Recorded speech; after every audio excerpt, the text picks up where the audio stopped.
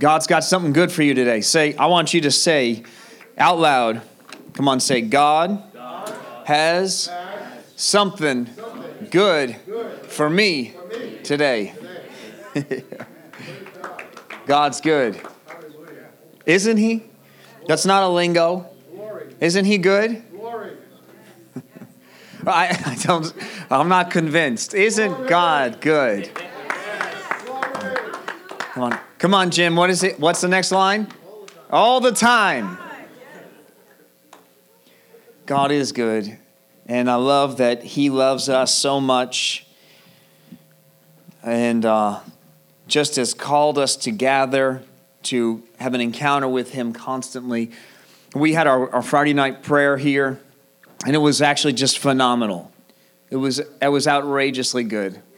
It's simple, small, but it was just so good because it's just the body together. And the Lord was prompting me just to tell everybody, get out of your seats and just come up here and just stand together. And we did that for most of the time, just stood together. And there was something so special about it because right before the service, I didn't know that we were going to do that, but I just opened my word and the Spirit within me just said, go right to Acts. And I went right to Acts, and immediately I open it up and I read that they were together continually.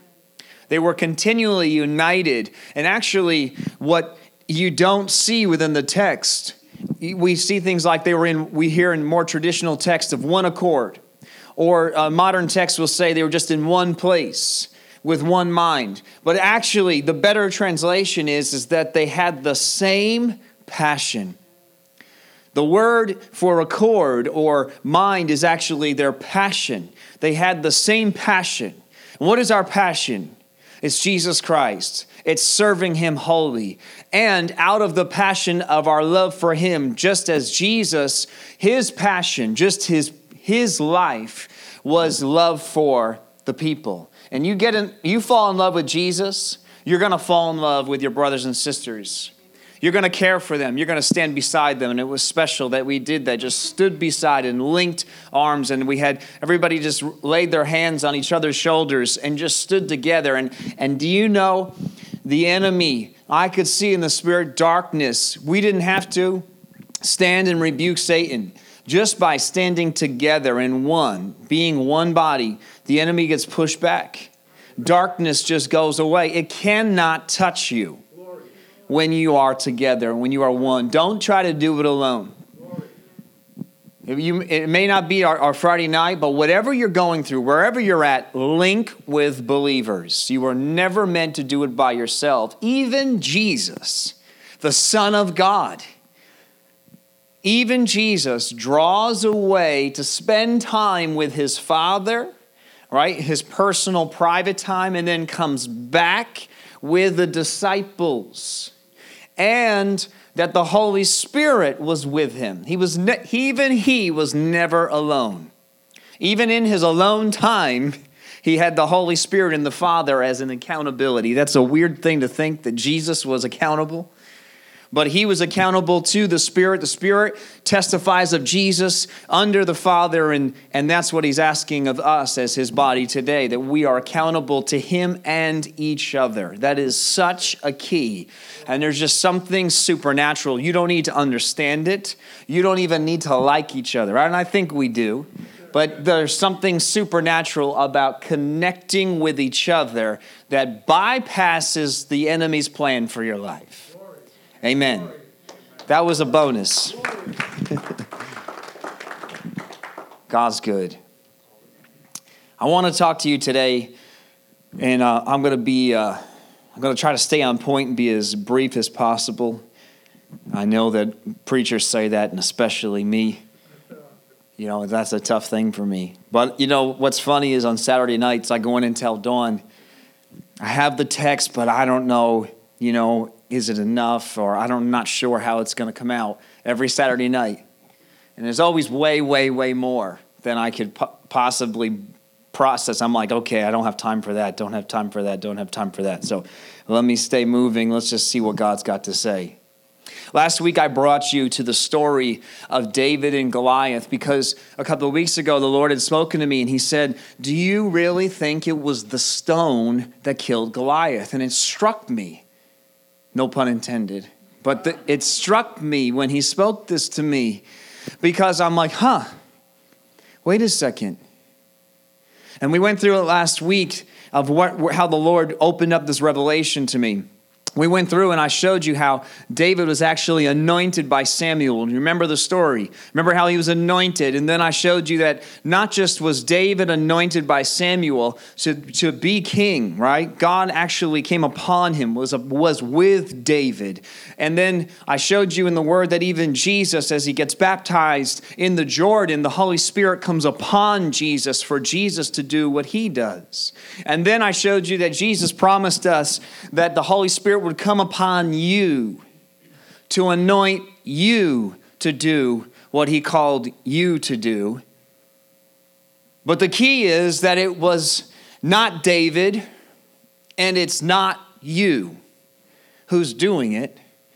You are a conduit. You are a shell, a body. And he loves you so, so much. You're not unimportant. I'm not demeaning you. I mean, I'm included in this group. But it's your body and his power. It's your will and his power. It's your arms, but his strength. It's like supernatural steroids in there. Right? It's God within you. It's not you. But it takes you. I want to preach to you today so that I can continue right along with that thought process. You've got it. Okay, Pastor, we get it. It's not me, it's God anyway. God anoints, God gives the power. And yet, though, we see this in the story. David decided, I don't see in the scriptures that a prophet came to him and said, David, just so you know, when you get there to the battle, you're going to see a giant, and don't worry, the Lord is with you. You're going to have success. You can take him down. There's no scriptures of a prophet coming and giving them. There's no scriptures of a dream or a vision giving him confidence that he could take down Goliath. And yet we have David comes on the scene and he says, who is this? Who's standing there and defying God? Now, David is a man. David's been anointed by God, but David is a man. I want you just to raise your hand. And I want you just to testify so that your mind can hear it. I'm human. Just in case you didn't know. Just in case you weren't sure and you didn't realize that. I'm human. And so was David. David was a man just like us. And the Spirit of God was upon him just like the Spirit of God is upon you today. When you said yes to Jesus Christ, the Holy Spirit, that was part of the package. Jesus gave you a package deal. Did you know that? He gave you salvation. He gave you eternity. He gave you life. He gave you peace. He gave you joy. He gave you everything you need. And we're going to look at some scriptures that back all this up. And he gave you the Holy Spirit. That was the Bible says that's the seal. The Holy Spirit it's like the deposit to prove that there's eternity waiting for you. The Holy Spirit is with us right now. When you said yes to Jesus Christ, you were anointed by the Holy Spirit. There are not certain Christians that are anointed. I want you, if most of you, maybe you don't even know this theology, but if you've grown up in church, sometimes pastors and preachers have said, that there are certain people that are anointed to do certain things. Let me take that back. Let me just start that over. You may have heard that certain Christians are anointed and other Christians aren't. Has anybody heard anything like that as growing up? That is a total lie from the pit of hell. Now, what I was getting ahead of myself. There are anointings for specific things. There are certain people that are anointed for a specific task or job. That is the truth. But there is no tier system in God. There's no greater or In fact, even if there were, Jesus just settles it. You want to be great here on earth? Fine. The greatest will be least in heaven, and the least will be greatest in heaven. So if that's the case, then I just want to stay real low. Let's just forget the greatest. Let's just forget all that anyway, because I'd rather be greater for an eternal. It'd be like you saying, listen, I can make you captain for one day, or you can stay low and stay a nobody, and you'll be captain for the other 364 days of the year. And that's, eternity's not even really, we can't even understand it. That's such a small picture. I'd rather stay low and just stay humble. And that's his picture. Jesus showed us as the Son of God of low and humble. He showed us that. The Bible tells us that every single believer is anointed. Now, you all have a different job. You all have different giftings. You all have different places that you've come from, that you're in now, and he's going to take you. Who's thankful for us being all a little bit different? Right? That's now you're not thinking that because I'm glad I'm not like my neighbor. You're not thinking that. You're glad that you are who you are. You have a personal identity in you. But I want you to get that. I really feel like the Lord wanted to just crush that. A lot of you don't even, maybe you're newer to following Christ and you don't even know that that's a theology that's been taught. But that has been taught. I'm not more anointed than you just because I'm standing here. I just have a different job. My job right now is a microphone, but there's no greater. That's why I like just leaving that, come down here and just talk to you. You are just as anointed as every other believer. But, and here's today's sermon, but with a capital B, your giftings, your anointings, what the Spirit of God has put inside you, even though you are saved and loved by him. Now, I want you to know that. Your love, his love for you never, ever ends, no matter what decisions you make. Your salvation is in your belief in him. But the giftings and the things that will come out of you, I'm going to make a bold statement, are completely and totally reliant upon your willingness to let them out. I've been on some kind of a theme for the last 6 months. I just have to be faithful to the Lord and just say it again. So you've been hearing this. I'm going to say a statement you may have heard in the last 6 months. And here's the statement. God will not make you do anything. As I've said, he makes it kind of clear. He prompts you pretty hard sometimes, pushing you in a particular direction, that this is my will for you. This is my will in this situation. But God did not make you say yes to him, even though it was you said yes because he made it clear. Just as it's just as clear for everyone else. There is no such thing. This is another theology I want to crush as Satan's theology, that there are those who will be saved and just those that won't. Is only your choice, period. It's not God saying, well, they weren't meant to be saved. That's the devil's lie, and we're going to crush that thing right now. That's a lie from the pit of hell. Every single person who was born, because my Bible says you were made, I saw you in your mother's womb, you were fearfully and wonderfully made.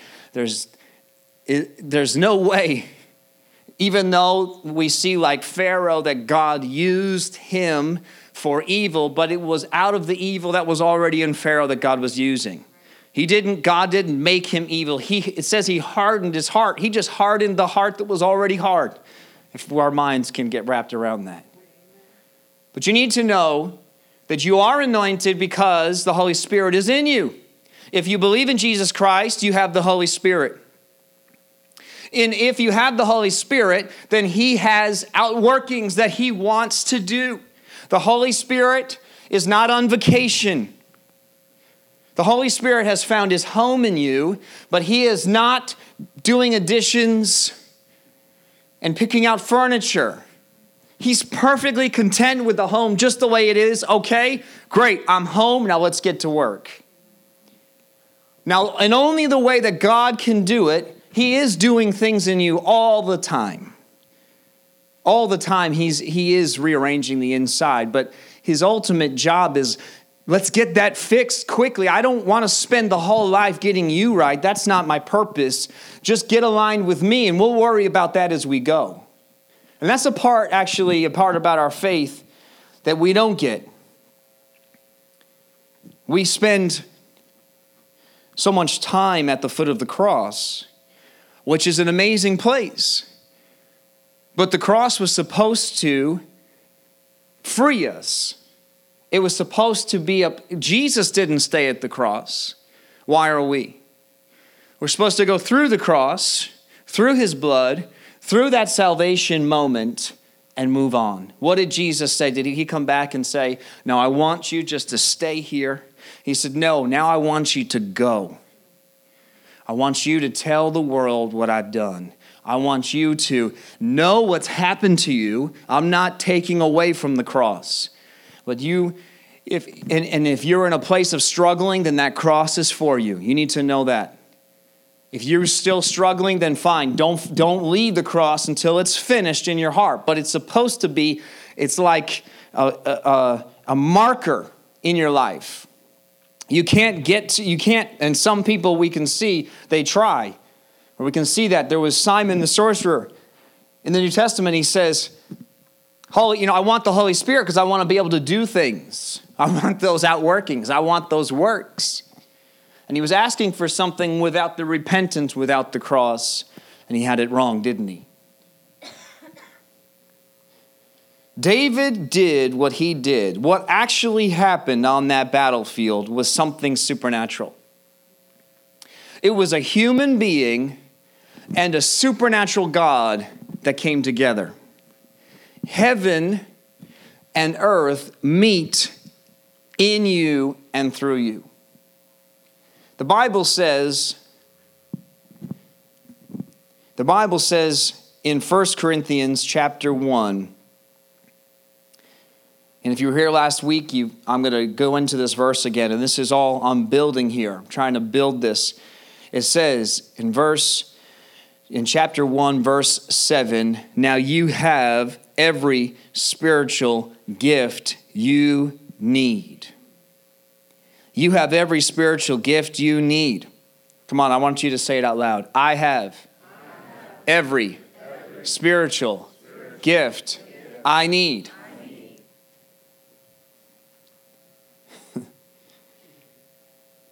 As you eagerly wait for the return of our Lord Jesus Christ. Verse 8, he will keep you strong.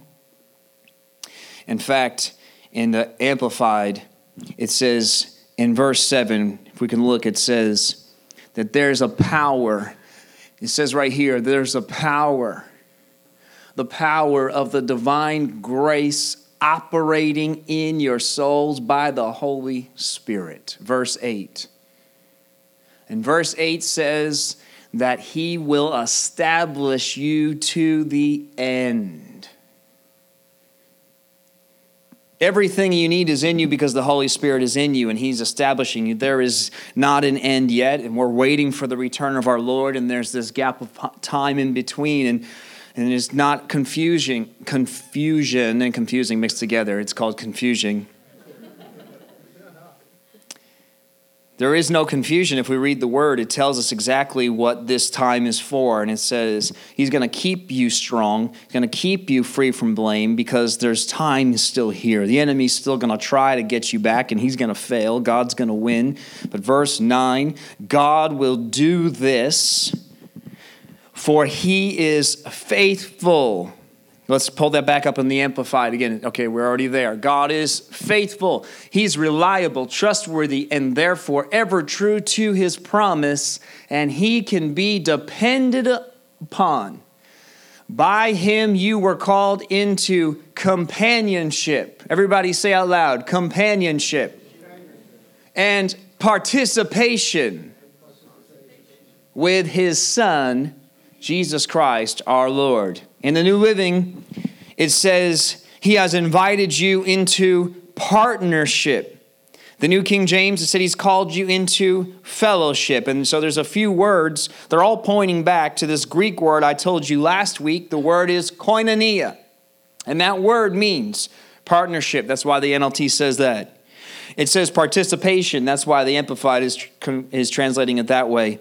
And communion, distribution, and fellowship. All of these, the definition is all one thing. What happens if there's a participation and a partnership between Dawn and I as husband and wife? She is not greater than me and I'm not greater than her. We're each equal parts. Wow, that's an odd thing. I'm not saying you are equal to God, but He has chosen you to be an equal part. A partner means that there are two parts. You are a part of Ner. You are a part, and He's a part, and you've come together in a fellowship, in participation.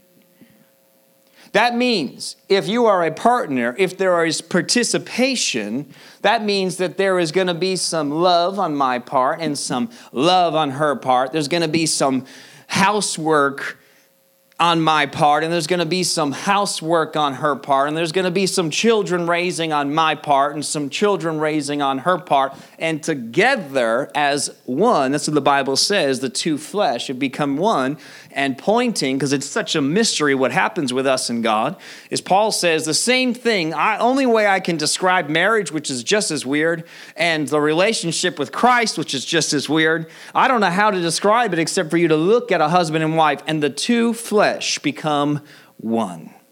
That means one mind, one spirit, one way.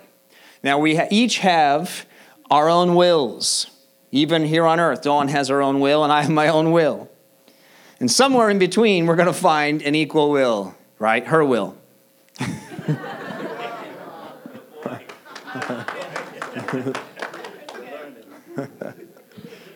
It's no different with us in Christ. Your equal partners, somewhere that you're going to find the right will, and it will be His. It'll be the Lord's. God He gave men the easier job. We can actually understand Christ easier. Oh, your will be done. That's easy. It means I never have a say. You always get to say what I do.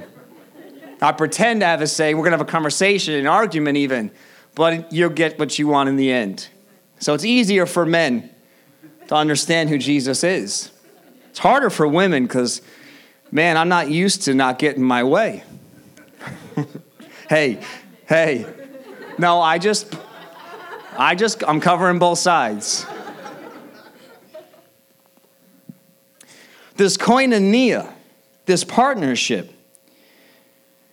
When David stepped out on that battlefield, we don't know exactly what happened when Samuel anointed him, like what David understood, but David, when he comes out on that battlefield and sees Goliath, there was a koinonia going on. He proclaims out of his mouth that God had been with me. Remember, He was with me when I had to fight off the lions and the bears against my sheep.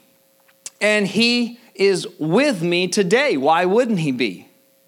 So it might be a different obstacle, but God has been with me. I've been His partner so far. He's already been my partner. You see, David didn't just come on the scene and all of a sudden Goliath is there. And what do? How do I do this?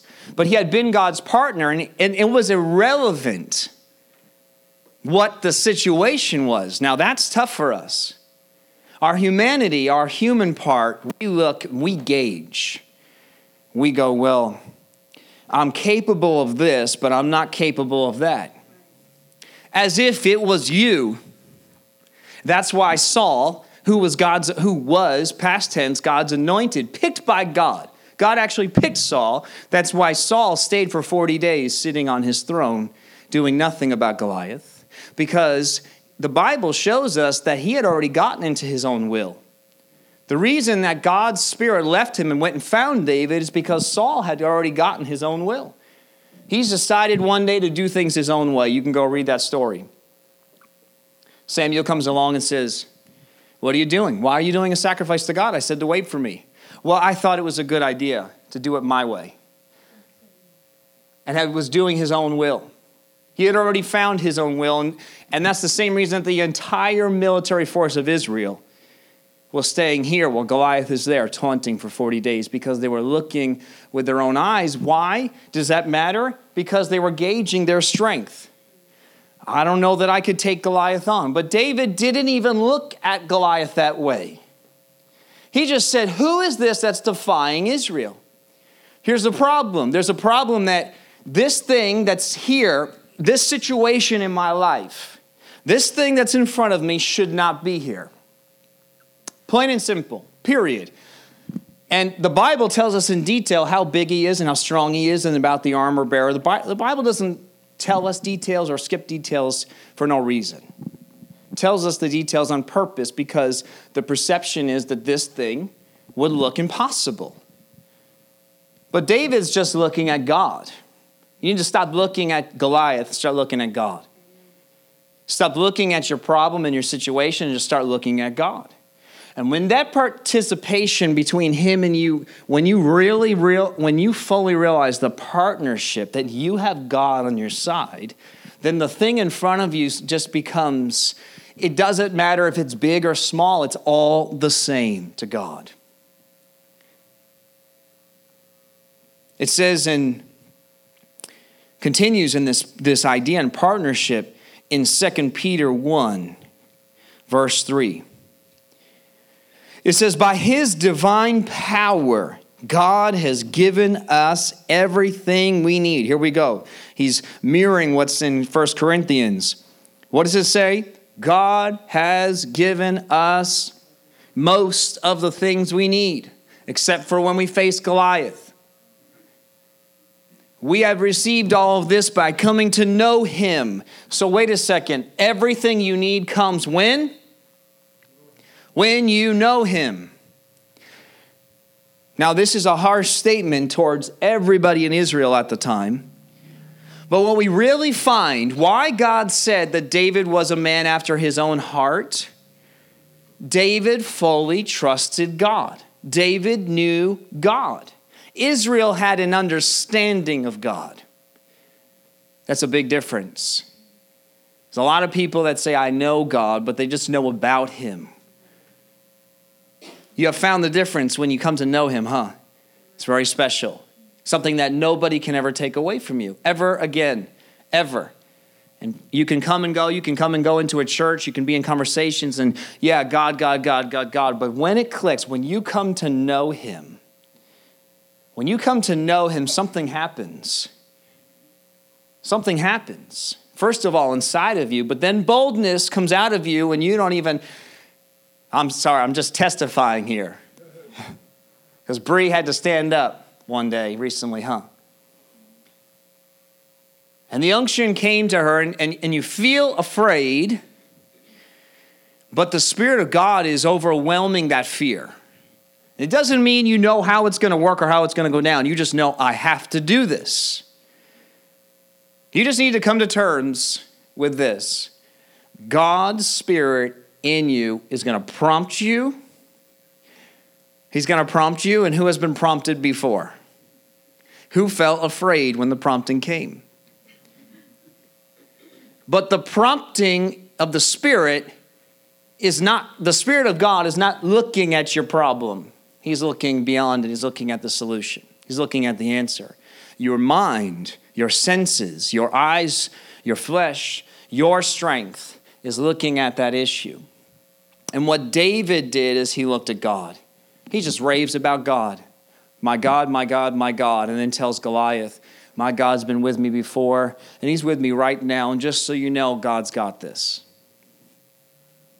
Don't be afraid to speak it out, too. Just tell your situation that God's got this.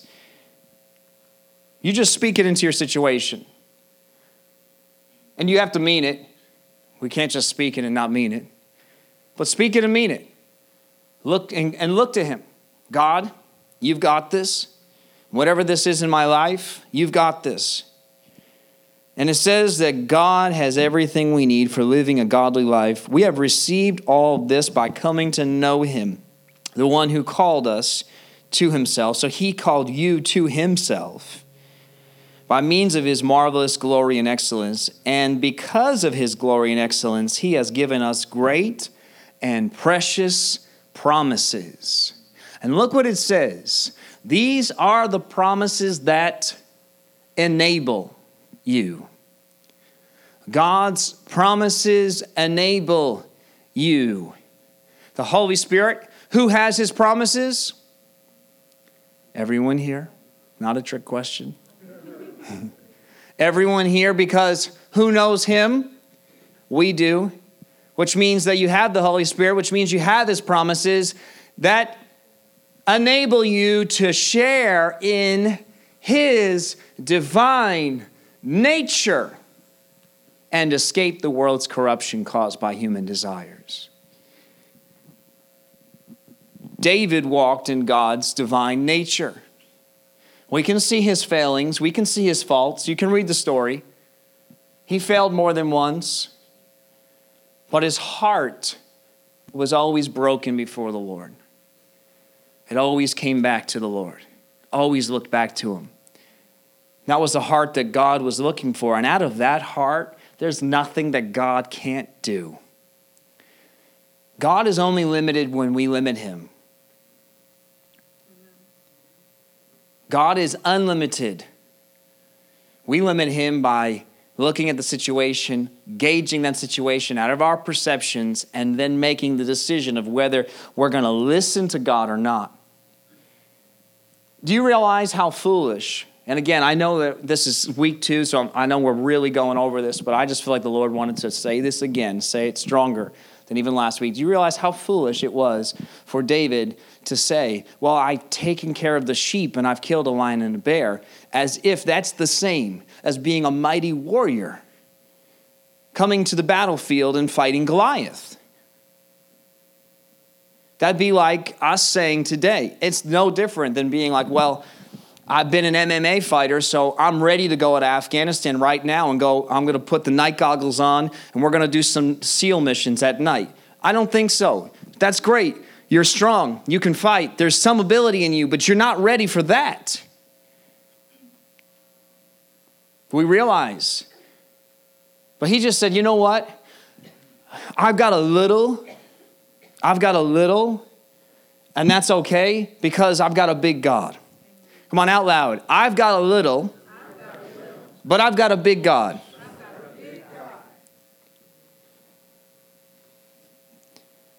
You know, the Lord said a second line I didn't say last week, and I want to tell you today. He said, it didn't really matter what David went out there with. A sling and a stone is irrelevant. Could have used anything. It was his willingness to go. It was my strength empowered him. When he was willing to go, God's strength was with him. Doesn't matter what you have, how small, how big, how great. Remember, Saul tries to put his armor on him thinking, let's make him ready for this thing. I don't need any of that because that's not where my strength is. It's not in anything that you can do for me, that you can give me, that the world can give you, that anything else can give you. My strength is in the Lord. It's not even the sling and stone. I'm going to pick out a stone and I am going to let a sling go. This is the thing that God, and I want you to get this, that you will still be the person. It could look like that it is you. Because David still slung that stone. It was still his hand and his sling and his stone that he picked. But it was the Spirit of God within him. And that does two things. One, it gives you confidence. It should give you confidence that it doesn't matter how little you have. You just do that's just who he was. He just happened to be a shepherd, and that's how he defended the sheep. So he just went with who he was. And as I've said to you before, God is not unaware of who you are and what you've been through and how you got here today. He's completely aware. Just go out to the battle lines with him and say, Lord, and I say this to the Lord many times as being a preacher, I don't feel like I've got much. I feel like I've got really little, and I feel weak, and I feel tired, and I feel inadequate, but I serve a big God. I serve a strong God. And I'm going to take my little and I'm going to give it to you because you're big. I've got a little bit of the big. God says, I'll do the rest. Don't worry. I just need willingness. I just need willingness. I just need willingness. Don't worry, I'll do it. I'll do it. It's not you anyway. And in verse 5, he says, in view of all this, make every effort to respond to God's promises. Why does the Bible tell us to respond? If it's God's strength, then why do we have to do anything at all? And some of Christianity believes this. Some does. Some believes it's all on you, and you could get into works and think it's all your strength. And some are on the other side and said, well, God's done it, it's all him, and there's nothing that they ever need to do ever. And it's not something that I can even explain in words. I'm saying it, but it's something that the Lord's doing in your hearts. If you let him, he's going to penetrate, and you just get this revelation of me. I'm standing here, and there's a microphone in my hand, and the word's coming out, but the Spirit of God is actually bypassing. Actually, he's saying different things to your heart. It's not even necessarily saying the words out of my mouth. I know that because sometimes people will be like, I love what you said, and it's not what I said. It's the Spirit of God touching you. You just step out and say, I'm going to do my thing. And it's small and it's little. But as soon as you do that, the Spirit of God, bam, man, he just starts coming. It's our response to the promise that brings the power. It's your response to the promise that brings the power. You don't have to muster it up. You don't have to train and get the power ready so you can go out and release it. It's not going to work. Because if you've done that, it was probably you, and now you're going to try to bring you into the fight. You know how you muster up power? By not worrying about the power, just looking to God and saying, I love you, and I'm trusting in you, and I'm leaning upon you. And that's like superfood. It's like the manna. You're eating of the Lord, just spending time with him. Because it's not just a partner. Because Dawn and I could be partners. We could say, let's raise this family. Let's be mature about this. But it's a fellowship. There's a relationship in here as well. There's a life that we have together. And that's what Jesus is looking for. Not just a partner like a business partner. I'll be God and you be man. Get this right. I want to know you. I want to be your friend. I want to love you. I want you to love me. If you boiled it down on paper, then the partnership, and you put it out on a flow chart, you're going to see you as human and him as God. But at the heart of it, it's you having a relationship, a friendship, fellowship with him. You understand who he is, and he understands who you are, just as I understand who Dawn is. I can't be mom and she can't be dad. People are trying and it's not working.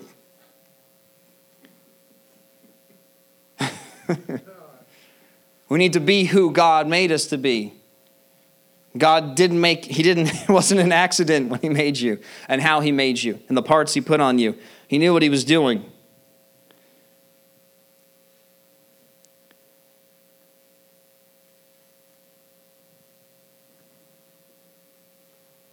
When David's will lined up with God's will, that giant was already dead. Time just had to catch up with the supernatural realm. Isn't that amazing? I mean, that giant he didn't know it yet. Time just had to catch up. There is no time with God. There's the supernatural realm and then there's our realm.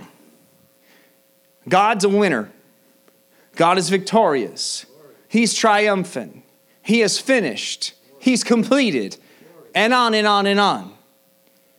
And you are living in the temporary place of defeat, of hurt, of pain, perception, and we see and we understand and we're looking and we're gauging and we're deciding and all these things. And when you enter his realm of victory, time's just catching up. In Romans 8:31, it says, what shall we say about such wonderful things as these? If God is for us, who can ever be against us? When your heart is aligned with God's will, then the power to do his will. Listen, when your heart is aligned with God's will, then the power to do what his will is asking of you will be there too. It says in Philippians chapter 2, verse 13, it says, "For God is working in you." God is working in you, giving you the desire and the power to do what pleases him. Pull it up in the Amplified. It says, "It's not your strength, for it is God who is at work in you, energizing and creating in you the power and desire, both to will and to work." What does this mean? That means that God gives you the desire to do his will, and then he gives you the power to walk it out. How do you get God's desire? It's really easy. Align your heart with his will. You just align your heart with him, and his will is there. Once you have his will, the Bible says you will have the power to work it out. And it's always for his good pleasure and satisfaction and delight. What an amazing promise. Hebrews chapter 13, verse 21. It says, you can leave that in the Amplified. "The Lord strengthens you, completes you, perfects you, and makes you what you ought to be. And he equips you with," everybody out loud, "with everything." He equips you. He equips you with everything good that you may carry out his will. What did David know when he stepped on that battlefield? Do you think that he saw the muscles and saw the stature and saw the spear and saw the armor bearer and the armor? I believe so, that he saw it with his eyes. But what he really saw was that there is a bigger giant standing behind me. I come with a giant too. You come with an armor bearer, but I got a giant behind me who's bigger than you could ever even if you wanted to see in your eyes, Goliath. Your eyes can't even perceive how big my God is. And I know that I've been equipped today to carry out his will.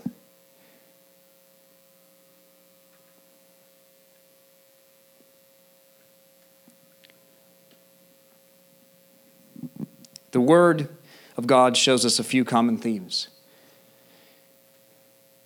It's ordinary people doing extraordinary things.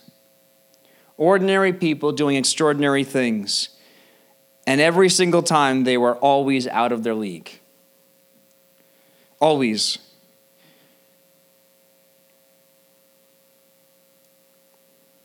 David was a shepherd, and he took care of the sheep and loved them and protected them. But one day he became a king of the nation and loved the people and protected them. It says in Psalm 78, verse 70, he chose his servant David, calling him from the sheep pens.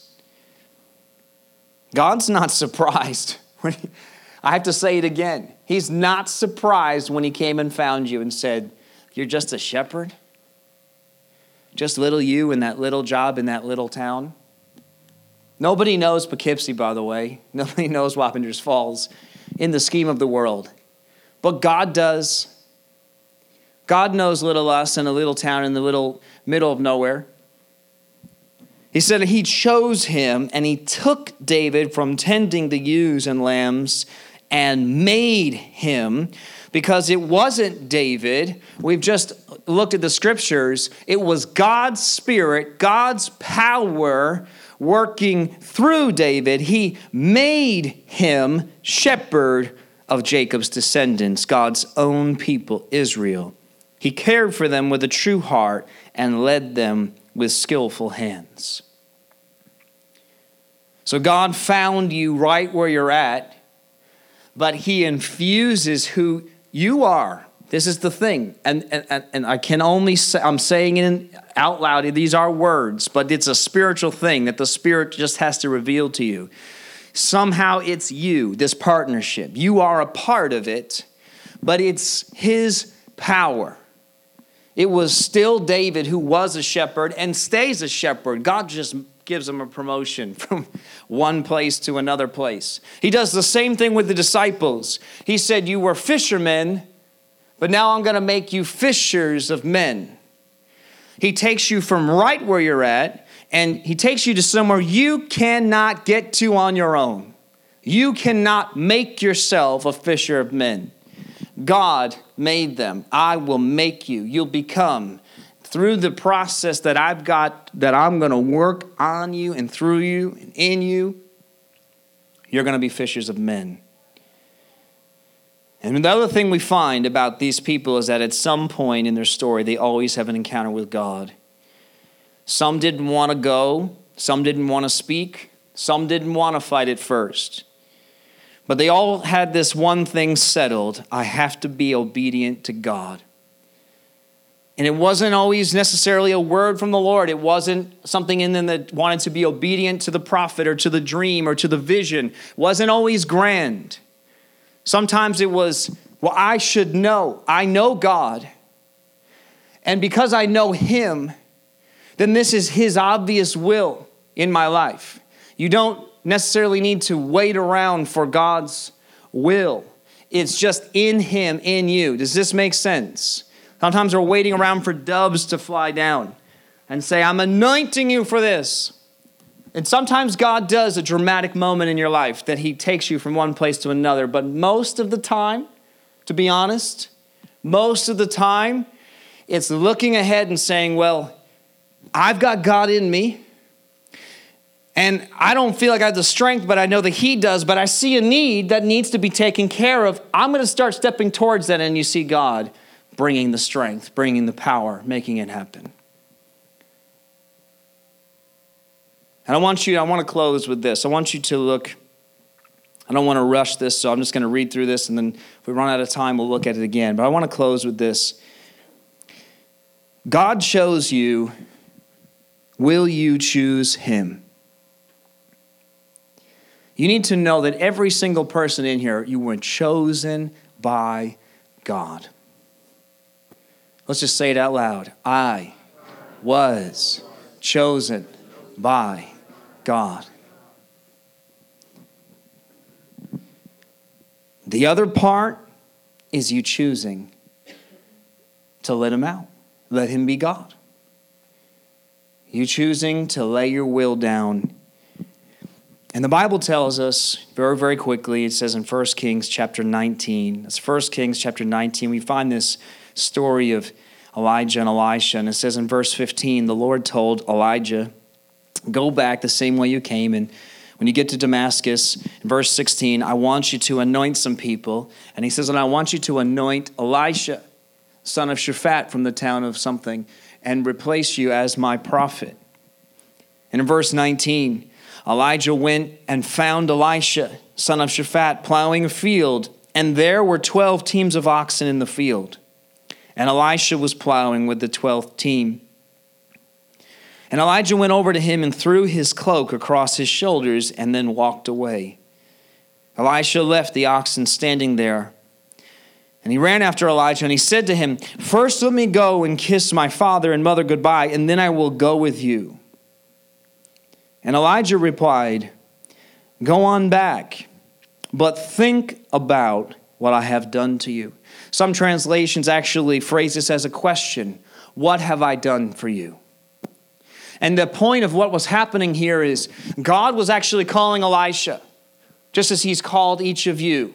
Elijah, later on in the New Testament, we can look and we can see this parallel New Testament because they said, well, before the Christ come, Elijah has to come.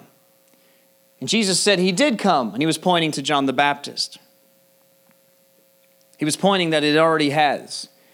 So we can go New Testament. We can take this Old Testament story. We can fast forward and we can say, okay, well, the anointing was passed on and now we're New Testament. Jesus wants to anoint us. The anointing is coming and he says, are you going to follow me? And he phrases this question. God comes to you, he anoints you, and technically you don't have to do anything with it. Now, there are all kinds of other verses we don't have time for, that there is a lot of verses that point to that if you don't do anything, that eventually you could become the dead branch that he has to cut off and throw into the fire. It's another sermon. But the point is that he didn't anoint you actually requiring. He gives it freely, and he's looking for a response. But Elijah says to him, that's your decision, basically. I'm going to paraphrase. You go home. You need to make this choice. My anointing, the job that I have for you, it's yours. The life that I have for you is yours. But you need to make that decision. That is your decision. God does not make you. He did not make David fight Goliath. He will not make you do anything. He doesn't make you have a call. He didn't actually make us start this church. I didn't ever have God come in a dream or vision and say, you better start that church. But I felt inclined because my heart was lined up with his will that it was the right thing to do. It was, how can I let Goliath stand there and keep taunting these people? We need to take him down. Let's stand up and take him down. And the Lord's will and our hearts lined up, and here we are. But Elisha, we see his response. Elisha says to him, he says that he returns back to his oxen and he slaughters them. The Lord is calling you. He's anointed you. And it's totally up to you what you do with that. That is completely up to you. He loves you. And he's got a job for you. He's got a purpose for you. And that's enough. His part of the partnership is enough for him. That's what I'm saying. That part's enough. That's enough. God has done everything he can on his part. Now, how you respond to that is completely and totally up to you. And it says, so Elisha returned to his oxen. He slaughtered them. He's like, I'm committed to this thing. I'm going to cut. I'm going to get rid of everything that my will, my way, my life. This was his livelihood. He was one of a 12 of team. It's important. The Bible doesn't leave out details. It tells us the details for a reason. He had a part. He was pushing his oxen alongside 11 other teams. But I'm going to leave behind this thing, this good life, this life that, farming. Talk about a time that farming would work. You always had a job. And I'm going to leave this behind. I'm going to follow the Lord. And the Lord said, and he says, he used the wood from the plow to build a fire to roast their flesh. There was no going back. I'm not going, Lord, I'm going to follow you. And he passed around the meat to the townspeople, and they all ate. There's nothing left to my old life, my old way. And then he went with Elijah as his assistant. Let's stand.